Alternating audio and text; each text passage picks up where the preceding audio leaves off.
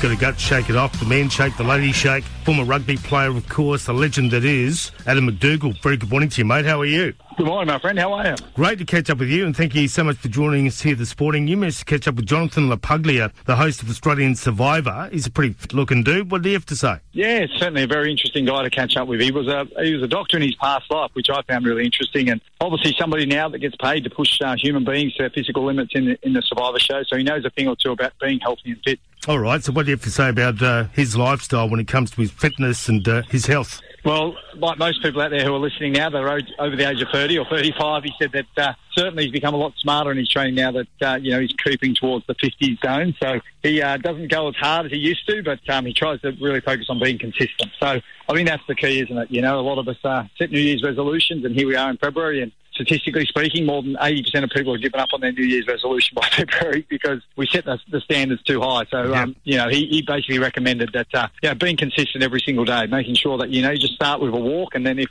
you're able to jog, start jogging, and if you're able to run. But the one thing he did emphasise is making sure that you do some sort of resistance training, so some weights to maintain that muscle mass as you get older. And what about, his eating habits, that sort of thing, his diet? Yeah, he's very strict. And, the reason for that, he said, was working in hospitals, he got to see what most disease and illness is caused by, and he really believed that a lot of it was, as a result of, things that could have been avoided through a proper diet. So he's really against processed foods. If he's got one hate, it's processed foods. And, you talk about statistics and, science and research. Research has shown that, people who are given a processed breakfast as such in the morning end up eating on average about 500 more calories in a day. So it really does play havoc with your taste buds and your appetite. So, he says avoid anything that's, not...